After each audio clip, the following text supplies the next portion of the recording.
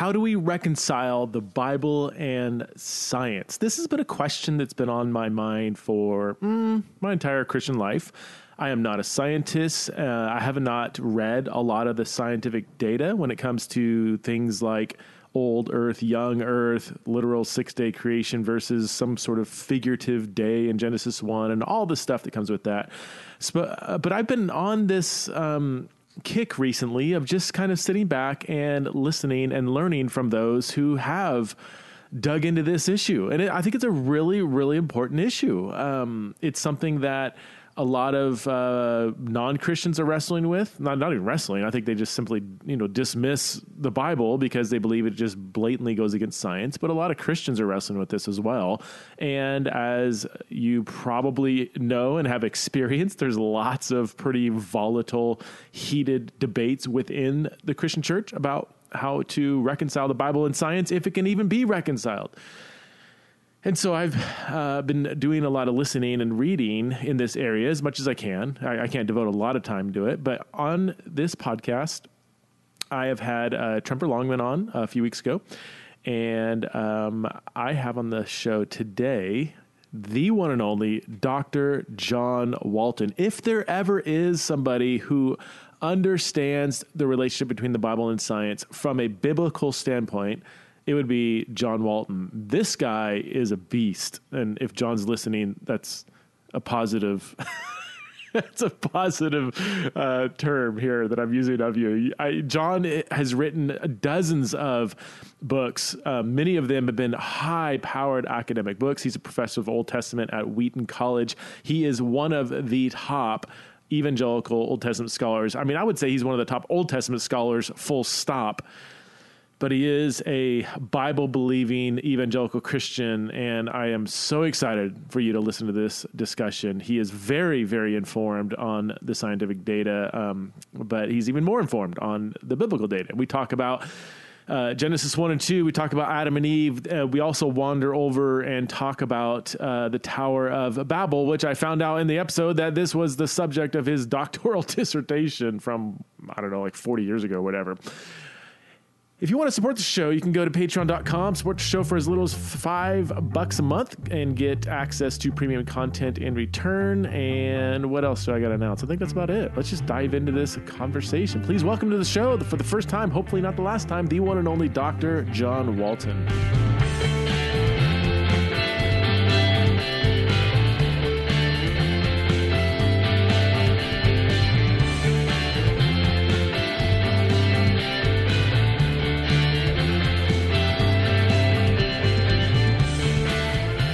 Friends, I'm here with a world-renowned Old Testament scholar, Dr. John Walton. I don't even know, John, if you know how many books you've written.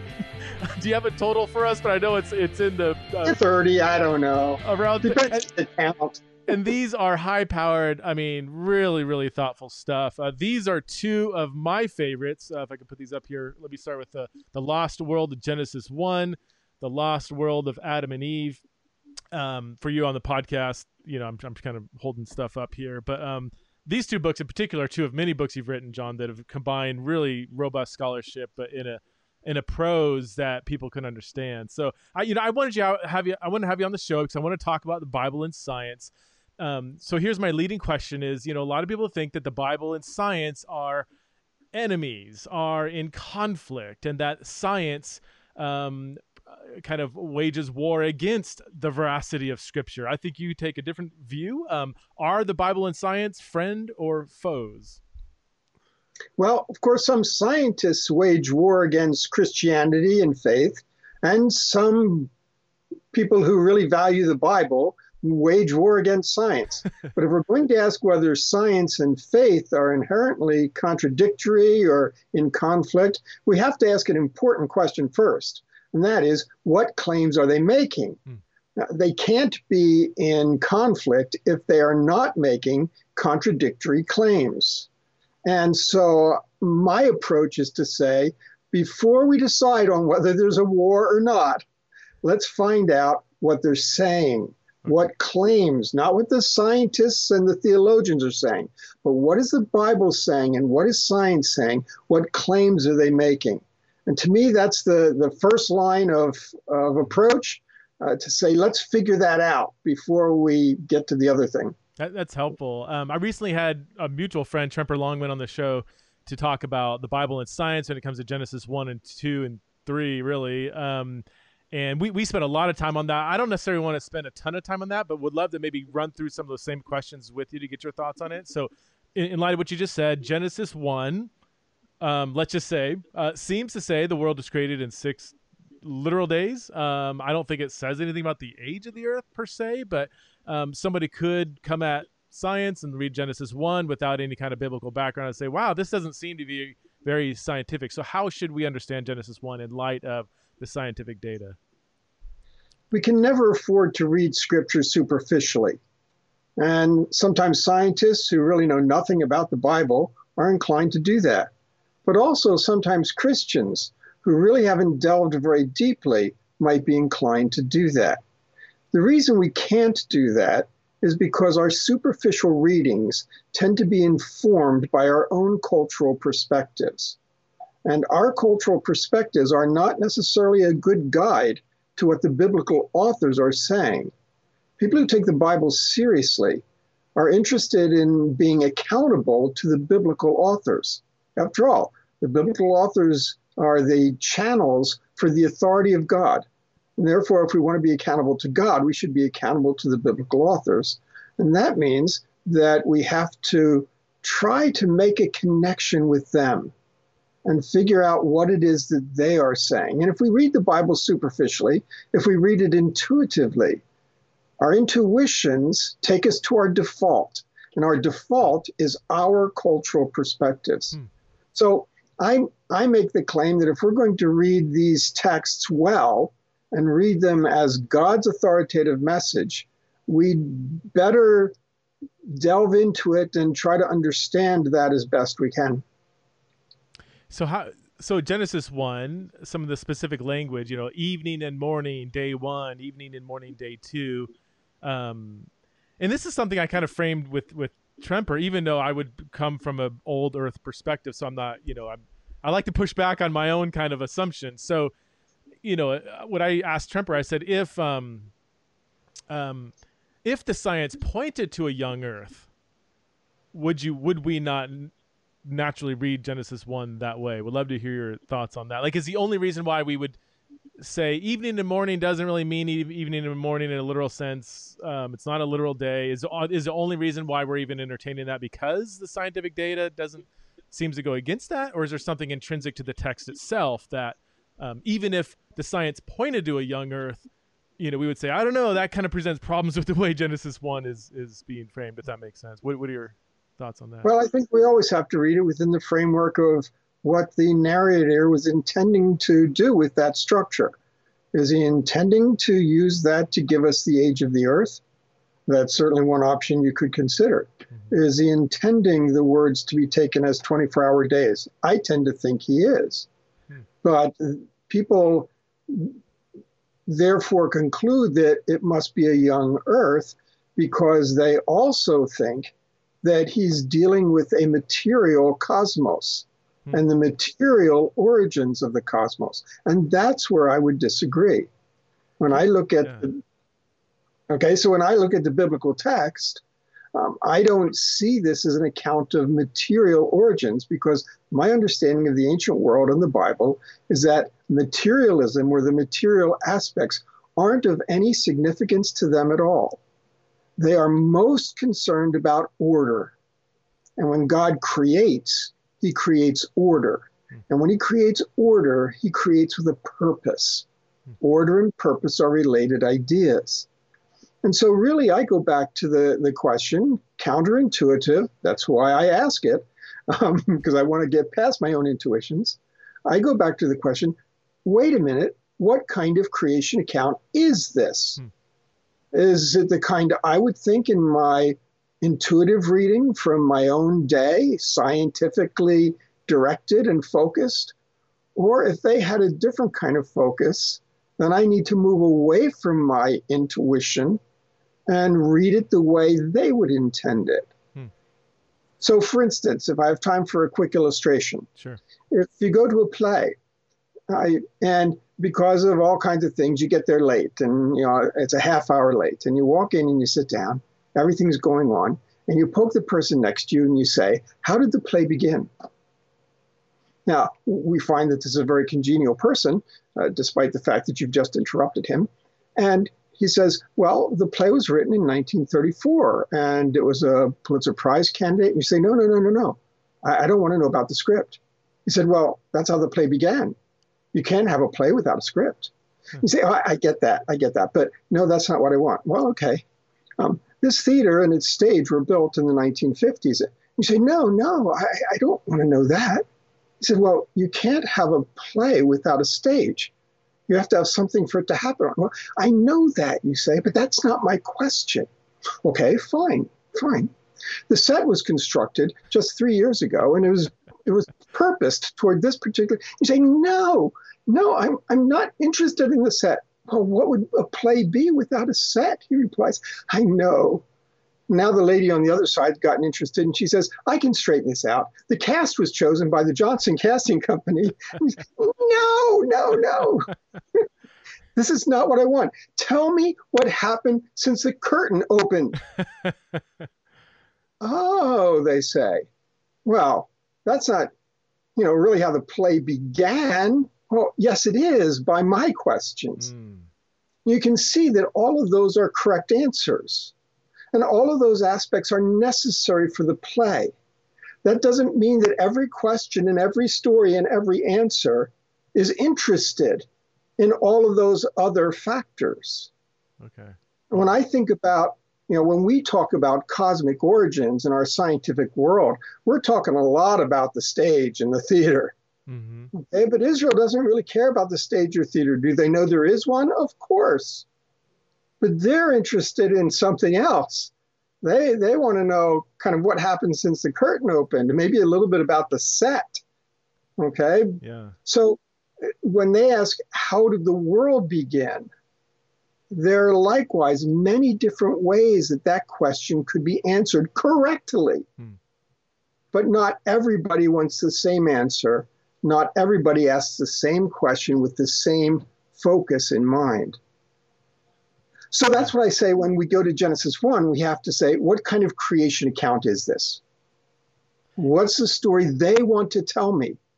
Not what's the story I want to know. Now, my conclusion, people might have different opinions on it. My conclusion is that Israel is interested in the ordering of the cosmos for the purpose of God dwelling in the cosmos with them. Now, again, I have my ways to get to that, and I think I can demonstrate it, but not everybody agrees. Yeah. Well, but again, your book, Lost World, Genesis 1. So it's been a while since I read it, but everything you're saying now, it's starting to come back. I'm like, oh, yeah, that's right. Yeah, I mean, you do build.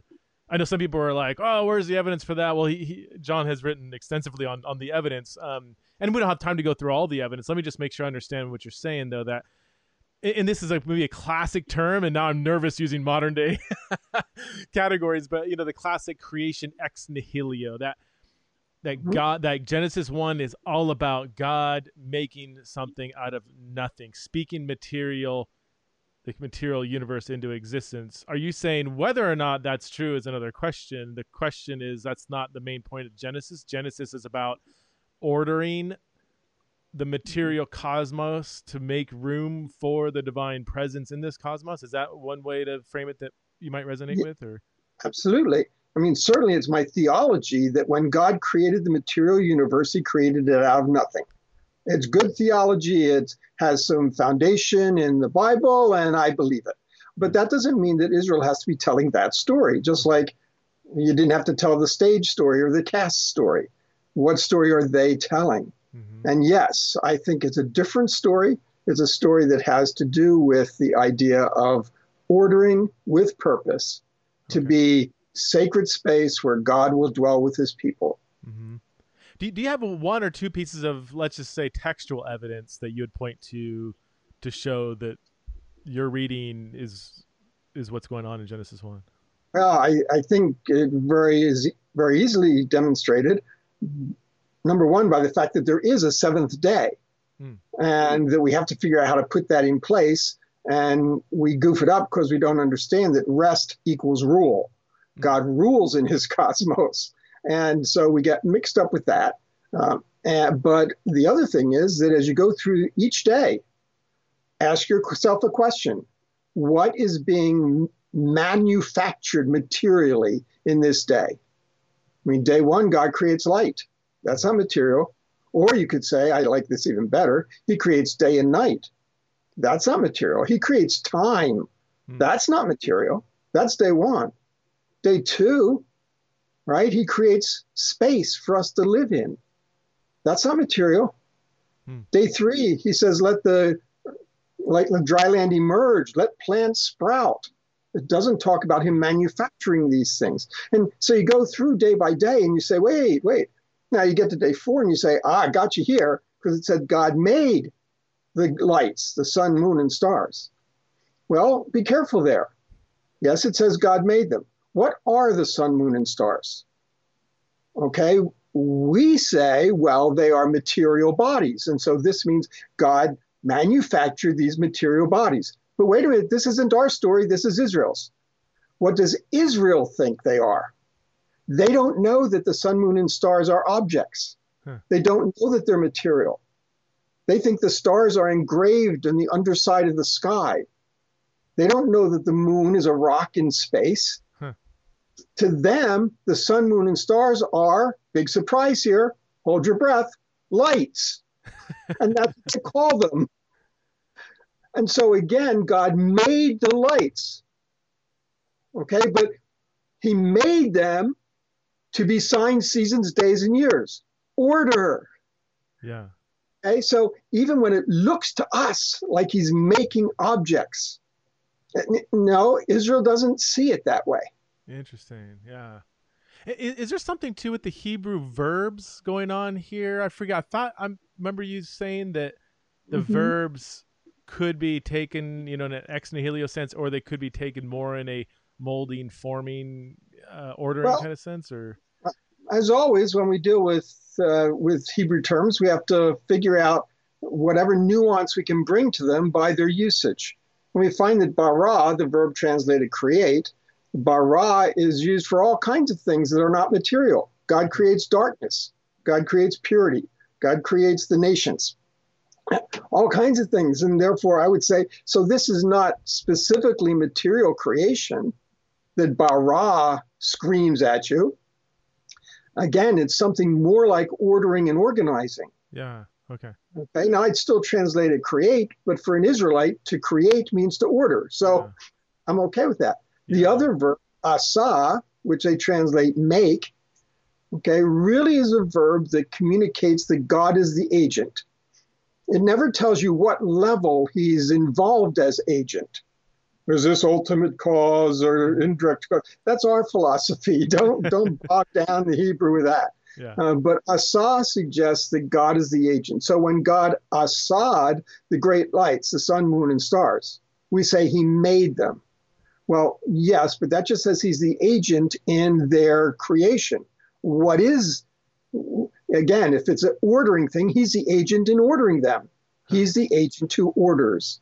So in that sense, again, we make a mistake when we connect material objects to all of these things. So that would fit, if I could read between the lines, that would fit in with more of the science. So if we do see evidence, for instance, of millions of years of evolution, you're saying, according to the way you're reading Genesis 1, that there's really no conflict there, because the point of Genesis 1 isn't to say not evolution, but ex nihilo creation. It's talking about something just different. Would that be accurate to say? So they're not making competing claims, right? Because they have their own claims to make. They're not competing claims, and therefore they are compatible. Certainly, I would never say that the Bible is therefore talking about evolution. Right. The Israelites don't know evolution, and they're not talking about it. Yeah. And so did I hear you correctly? That you said you do believe that the author's conveying a literal 24-hour days, but you can have a literal 24-hour days and still have an old earth? I mean, see, if they're days for ordering, not for material manufacturing, all right, then it says nothing about the age of the material if it's not a material account. Again, think about Solomon's temple. He spent 7 years on the material phase, building the structure. 7 years doing that. When it was all done, okay, there it is. The site's been cleared. The workmen are gone. The scaffolding is gone. The tools are gone. Is it a temple? Well, no, it's not. It's been prepared to be a temple. It's built to be a temple, but it's not a temple. Okay, so what happens between the material phase and whatever the next phase is? Well, the temple phase, where it becomes a temple. Well, we know what that process is because the Bible tells us. There is an inauguration ceremony, a dedication ceremony. The Bible tells us all about it. And that dedication ceremony is 7 days. So it's 7 days for the structure to be made functional, to be ordered, to actually begin working for what it was designed to do. And so in that sense, the 7 literal days, after all, it is 7 literal days, but that's for inauguration and dedication of the sacred space that has been previously constructed. It's not the time for the construction. And so likewise for Genesis 1 to reflect 7 days, if it's parallel to temple inauguration, order in the cosmos for God's sacred space to be established, then those 7 24-hour days have nothing whatsoever to do with the age of the earth, right, which is a material question. Okay. So that, going back to my question, what if the science pointed to a young earth? You would say then that's compatible. If it points to an old earth, that's compatible too, because that's just not the question Genesis 1 is getting at. There is no biblical view of the age of the earth. Okay. If there's no biblical view, then we're free to follow the science. Yeah. Or if you don't like the science, disagree with the science, but not because the Bible tells you something different. Yeah. Well, let's move on to Genesis 2 and 3, because from my vantage point, I have not looked at the scientific data like you or Trump or others have done. So I tend to follow scholars I trust in this area. You're one of them. When it comes to Adam, I would admit that this one's a little tougher for me because the next 30 seconds out of my mouth could be complete ignorance. Okay, so hang with me. It seems like, just from a reading of Genesis 2 and 3, that Adam and Eve is intended to be this singular first human pair from which all spring.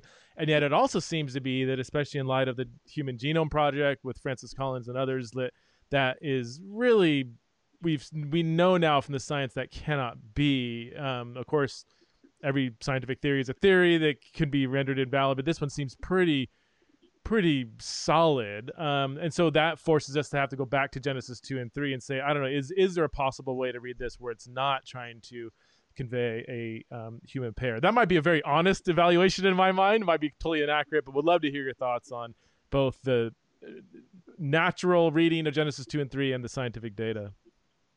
Well, of course, I'm not inclined to let science tell me what I have to think about the Bible. Sometimes those signs can prompt us to look again to see if we've got it right. As with the previous discussion, I want to know what claims is the Bible making, but I have to read that through their claims and through their texts, not through my own demands and my own framework. That's always the toughest thing with interpretation of the Old Testament. You've got to make these adjustments so that you don't impose your modern view on the text. As I like to say, the Bible is written for us, but it's not written to us. And therefore, we have to be very careful about how we handle this. Yeah. So it's one thing to say, it looks to me like, as you started your presentation, but of course, how things look to us is very much affected by our default, our own modern culture. So again, we have to try to let the text speak for itself. Now, at that point, we have to move biology off the table because they don't have biology. And so to say, well, this must be biologically the first and only of the species. Do you hear all the science coming out of that sentence? And so we have to be careful about that. And we can say, oh, well, God gave Adam a divine anesthesia so that he could remove surgically his rib. Listen to the science. Do Israelites know anything about anesthesia or surgery? Okay, so we have to kind of do a wipe, and get that off the table and try to look at the text for what it is. What does the text believe is the significance of Adam and Eve? Now, I'm inclined to think that the text does view them as real people in a real past. Okay, but that doesn't answer the question of their significance. Is their significance biological? Is it species oriented? That's certainly not as clear from what the Bible tells us. One of the first things we get at is the idea in 2:7 that Adam is formed from the dust. Right. We got to be real careful with the Hebrew here. That preposition from is not there. It is not there. The Lord God formed humanity. Let's not call him Adam yet. The Lord God formed humanity, and then give me a semicolon or a comma or something, and then, with no preposition, dust of the earth. Dust from the ground. There's from. The dust is from the ground. It does not say that Adam is from the dust. Huh. Now, at that point, the conclusion I draw is that this is not in the book you read. The conclusion I draw is that it is not, therefore, telling me about chemical or biological composition. No surprise, that's not their thing anyway. That's our thing. Mm-hmm. But rather, it's telling you about identity. The Lord God created humanity. What is humanity? Dust from the earth. And what does dust equal? Dust you are, and to dust you shall return. Mortality. Psalm 103. Now I've messed up my. Where you remember our form, that we are dust. We are dust. Yeah. See, this is something peculiar of how Adam was formed, that we're all different. Adam was made out of dust. We're all born of woman. No, the Bible says pretty clearly that we're all dust. And so you and I and everybody else are dust. And yet we're born of woman. That means Adam can be dust and born of woman. In other words, being dust doesn't preclude being born of woman. That makes sense. So the dust is speaking to our kind of, it's a theological anthropological statement, our mortality, our mortal relationship in relation to an mortal God, and yet that immortal God has breathed life into our nostrils. And clearly 2:7 is very poetic. I mean, several things in Genesis 2. I mean, Genesis 1-11 has a lot of poetic, one might even say mythical kind of images being woven into the portrayal of the text, it seems like, from our vantage point. From our vantage point, again, I find that our categories often throw us off. Mm-hmm. So even though it has some what you might call poetic features, I don't call it poetry. Even though it shares, overlaps some ideas of what mythology does in a culture, I don't want to call it mythology, because those are our labels, and our labels are going to distract us and probably distort. That's good. Yeah. So you would say, summarize just in layman's terms, layperson's terms, what's going on in Genesis 2 with the creation of humanity. And then my next question is going to be, what does the scientific data tell us? Right. In Genesis, he is not trying to tell us about scientific origins. He is trying to tell us about human identity. Who are we? We are dust. We're mortal. Now, some people have trouble with that because of Romans 5.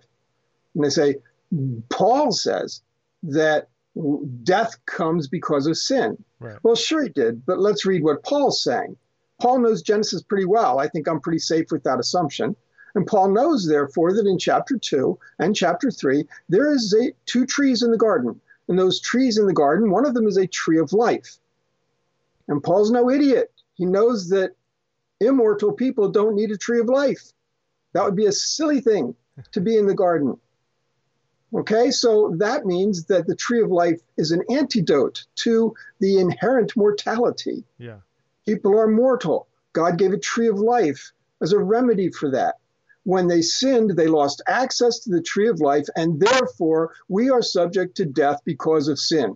Right. Not because we were previously immortal, but because the antidote that God supplied has been taken away. Yeah. No, absolutely. And that's, So this is going to come from left field, but I mean, I hold to a conditional immortality view of the afterlife, and one of our main foundational claims is that humans aren't intrinsically immortal, but immortality is granted as a gift of grace through the resurrection of Jesus and our faith in Him. Second Timothy 2 talks about this. 1 Timothy 5 and others.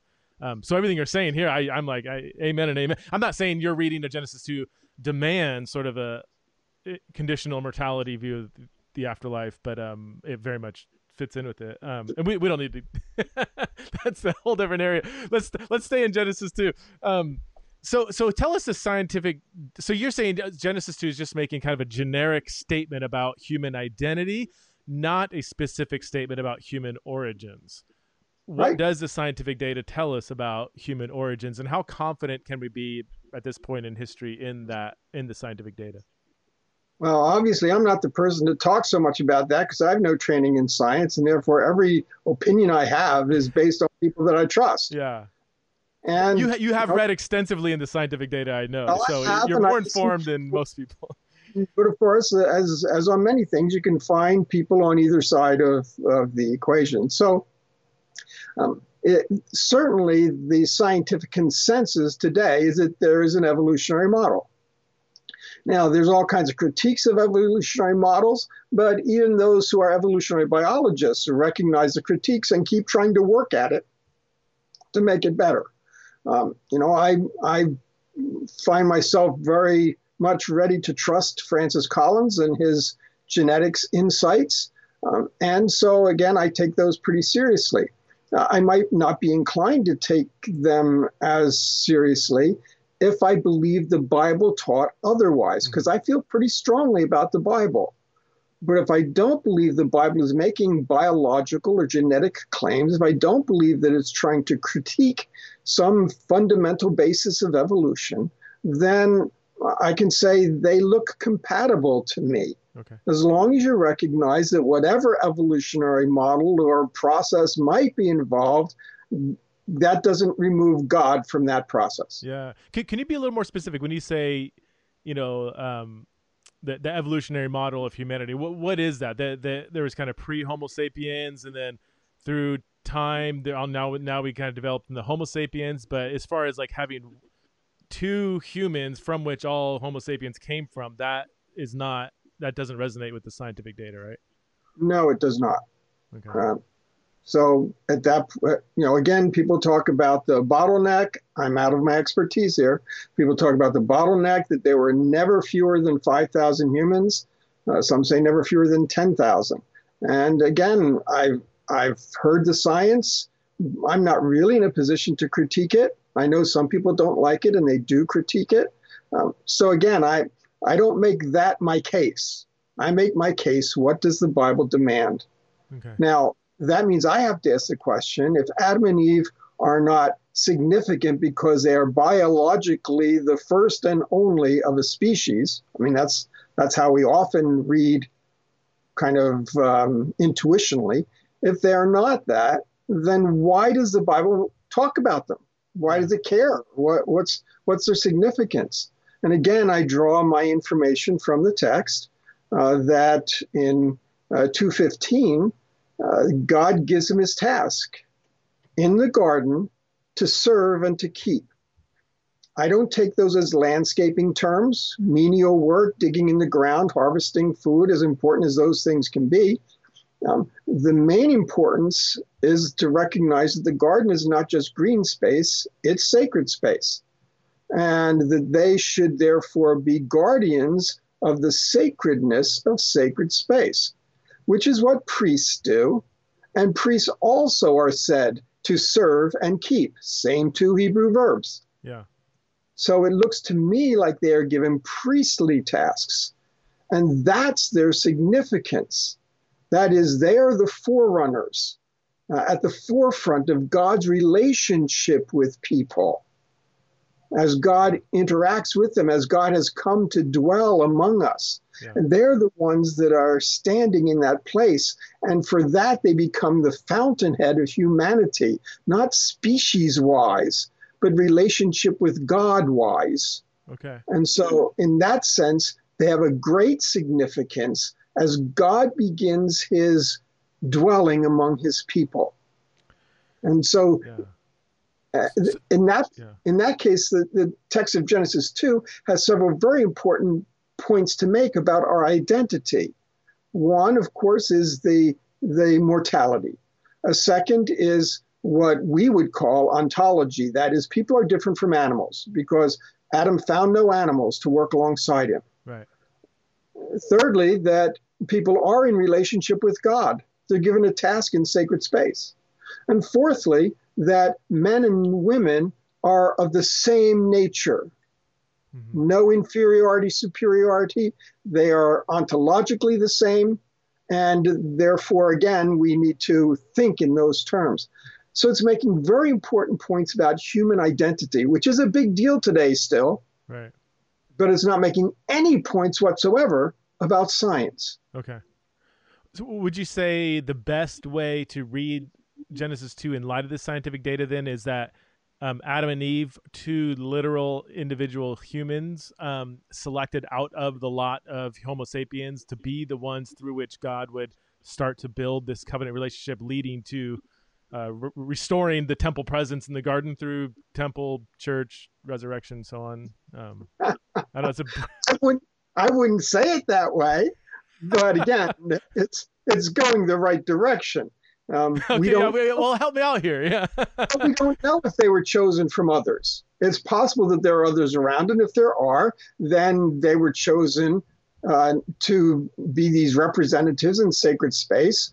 Okay, but we don't know that because, of course, the Bible does not address any other people around. It's not its interest, although it implies it in three places. Cain finds a wife. Right. Cain's afraid that other people are going to kill him, and Cain builds a city. All of those are suggestive that there are other people, but there are other ways to explain them, as people always have. I don't think they're good ways, but they're ways. And likewise, the Bible, therefore, does not confirm. But again, it has those implications. So it never gets around to suggesting that they were chosen. It never indicates that there's a covenant. There's lots of pieces that we fill in theologically from our own vantage point. And I wouldn't be quick to fill those in from either science or theology. Again, I just want to try to pick up the text. So if it's not a covenant relationship, like what's special about Adam and Eve then? Like what do they do? What's their function in Genesis 2, apart from the 4,000 plus other Homo sapiens that were possibly around at that time? They have a role in sacred space. That is a representative role. That's what priests do. Okay. Priests are guardians of sacred space, and they are representatives, mediating representatives. Think about Israel as a kingdom of priests. Yeah. That doesn't mean they're offering sacrifices for everybody. It means that they are mediating the knowledge and presence of God. Yeah. And that's a priestly role, and that's what I would see Adam and Eve as involved in. Something just from my audience too, something I guess John and I assume, and it's pretty well known in Old Testament scholarship, that a lot of the language used to describe Genesis 1-3 we see come up later in reference to the temple and priestly service in the temple. And it's not just a word here and there. There's like several things over and over and over. God walks in the garden as he walks in the temple, and the what's the two Hebrew words, to serve and to keep, in Genesis 2:15 we only see used of the priests in the temple. So it seems very clear, I think, I don't want to say undisputable because I rarely ever say that, but it seems pretty clear that the author's trying to make some connection with later temple ideology with the creation account. A good case can be made. And you also see the design in the tabernacle when it describes all of the features of the tabernacle. Right. And they keep linking back to the Garden of Eden. Right. One of the early, this is years ago, David Wenham, I think, wrote a good article just kind of documenting this. But again, I don't know too many Old Testament scholars who wouldn't agree on some level with this. I don't know. At some level, there are some that bicker about it. But of course, that's what we do. We're scholars. Especially during COVID, just bicker about stuff. But let's move on then. So should Genesis 1-11 as a whole, Do you see this as a distinct kind of literature? I mean, some people talk about the Genesis 1 to 11 myth, and then once we get to 12, now we're getting into the raw historical stuff.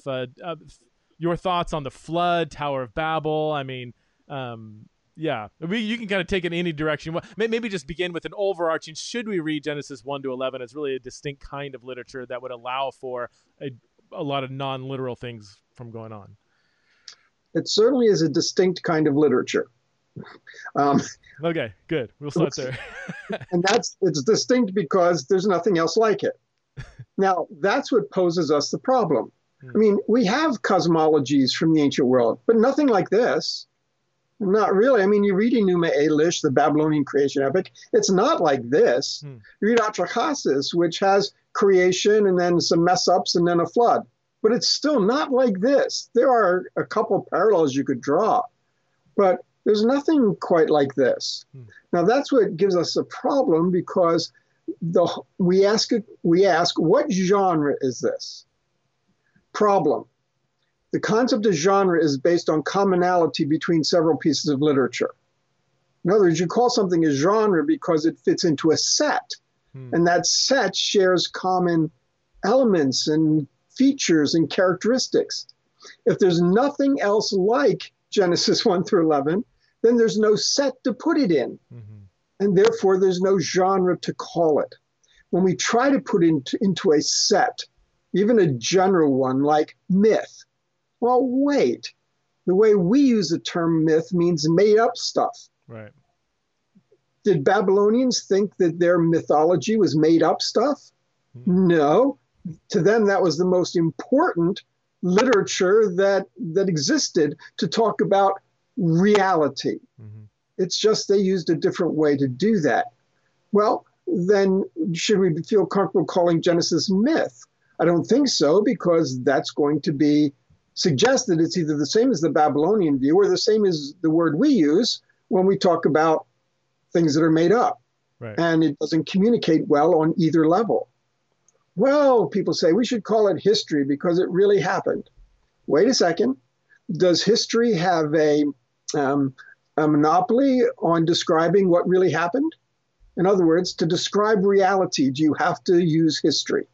Well, no, you don't. History is one way to describe reality, observed reality, empirical in some cases reality. But again, we have different packaging.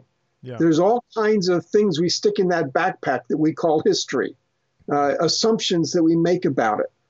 And again, the minute we call Genesis 1 through 11 history, we've carried that whole backpack in and plopped it on the text, and that's not appropriate either. Right. Because their way of thinking about reality connected to the past is not the same as the thing that today we call history. That's super helpful. Yeah, that's so helpful. It made me think of there's a debate within gospel scholarship whether the gospels are unique literature. We do see some parallels though to Greco-Roman biography, so I wouldn't say it's completely unique, but it's different. It's different within maybe a certain genre in that world. Gosh, I have so many questions. Well, real quickly, and I don't want to take too much more of your time. Well, I do, but I don't.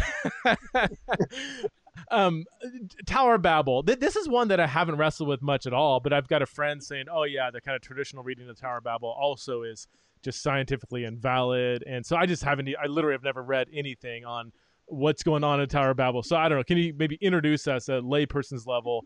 What are some of the questions being discussed about the biblical presentation of the Tower of Babel? I imagine it's probably you've already given us a huge running start. But if you had 5 minutes in a Sunday school class of Christians that actually did want to know what the Bible says, not all these presuppositions. Sometimes Sunday school classes could be frustrating for people like you and I. But yeah, give us a snapshot of what's going on at the Tower of Babel. Well, it's tough to do a snapshot. I did my doctoral dissertation on the Tower of Babel. Oh. And so snapshots. Yes.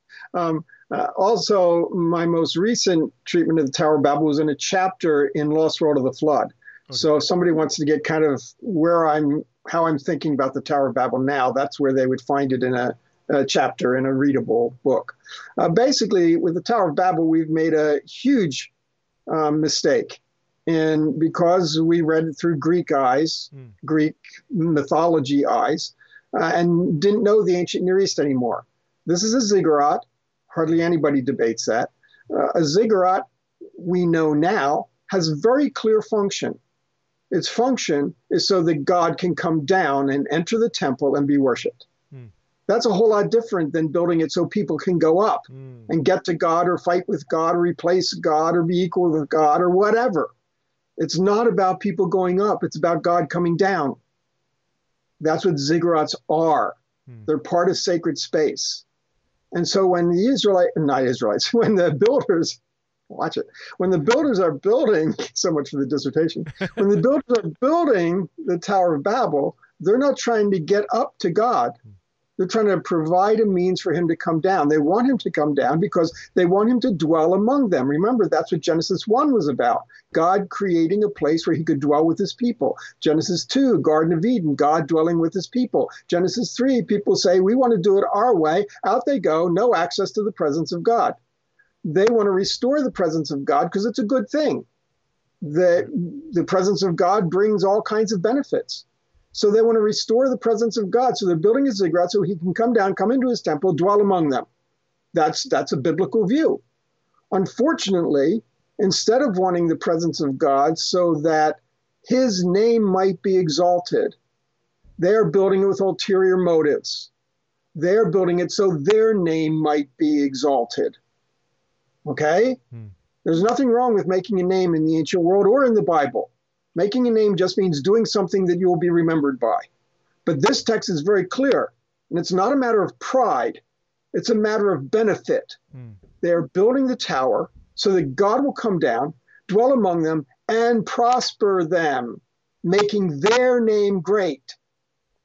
And sacred space should not be exploited for our own benefits. Wow. And that's what they were doing wrong. So it wasn't a matter of pride. It was a matter of desire. It was a matter of greed. It was a matter of wanting to benefit themselves. And God's presence was not to be established with the idea of human benefits in mind instead of exalting his name. In contrast, of course, Yahweh is going to make a place where his name will dwell for his own name's sake. Okay? Yeah. So that's the nature of the tower building. Now, science has nothing to say about that one way or another. Were ziggurats built in the ancient world? Yes. Sure. Were they for the purpose of divine presence? Absolutely. Did they have the problem of wanting to benefit the people who built it? Absolutely. Read the royal inscriptions, all of them. But this idea that there's nothing contradictory, the place where science gets into a mess is with the languages. Right. Right? Is this the origin of languages? And again, I would qualify whether that's the Bible's claim. Okay? The whole idea was that by having God come to dwell among them, they were going to establish order, the city, a center of order, right? That's what people were created in God's image to do, to work alongside him to bring order. But when they ate from the tree, they grabbed the wisdom so that they could do order on their own, for their own benefits with themselves as center. And they're still doing that. That was the problem with the flood. Them seeking their own order brought only chaos, violence. And so now they're trying to establish order through God's presence. That's good, but they still want that on their own terms. Okay, and so they're trying to bring order for themselves, and instead, God uses the confusion of the language to bring disorder, non-order. They can't carry out their order project. That doesn't have to be tied into the origin of languages. And even if there was a literal, even if they were speaking the same language and God literally did confuse them, that doesn't mean that's the origin of all human languages. It's not like this is the fountainhead, even on a very literal reading of Genesis 11, right? I mean, I don't think it makes that claim that therefore this is where all the languages came from. Matter of fact, it doesn't even tell you the group that's there. Right. It says all the world spoke the same language, but it's not all the world that traveled. The grammar doesn't suggest that all the world is the subject of that traveling. Oh, okay. So it's a certain group of them. Well, and in Genesis 10, before the Tower of Babel, at least literarily, we've got loads of different languages there. And some people say, well, he flip-flopped the chronology to kind of make room for that, right? But it doesn't have to be a flip-flop. In Genesis, they do use narrative recursion. That is, they'll follow one storyline, and then they'll back up and pick that up and follow a different line. It does it several times. Well, Genesis 1 and 2, right? I mean, Genesis 2 kind of goes back to day 6. And well, no, I don't think so, but...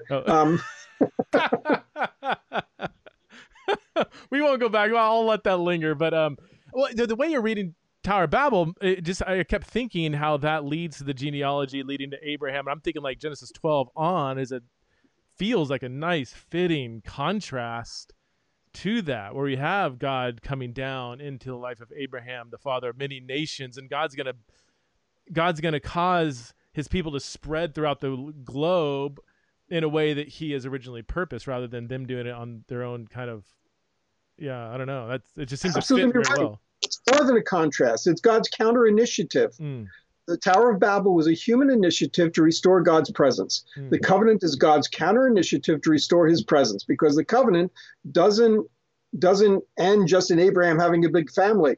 It ends in Exodus, where he brings his nation people now to Mount Sinai, gives them instructions of building the tabernacle so that he can come and dwell among them. The purpose of the covenant is God dwelling on earth. Yes.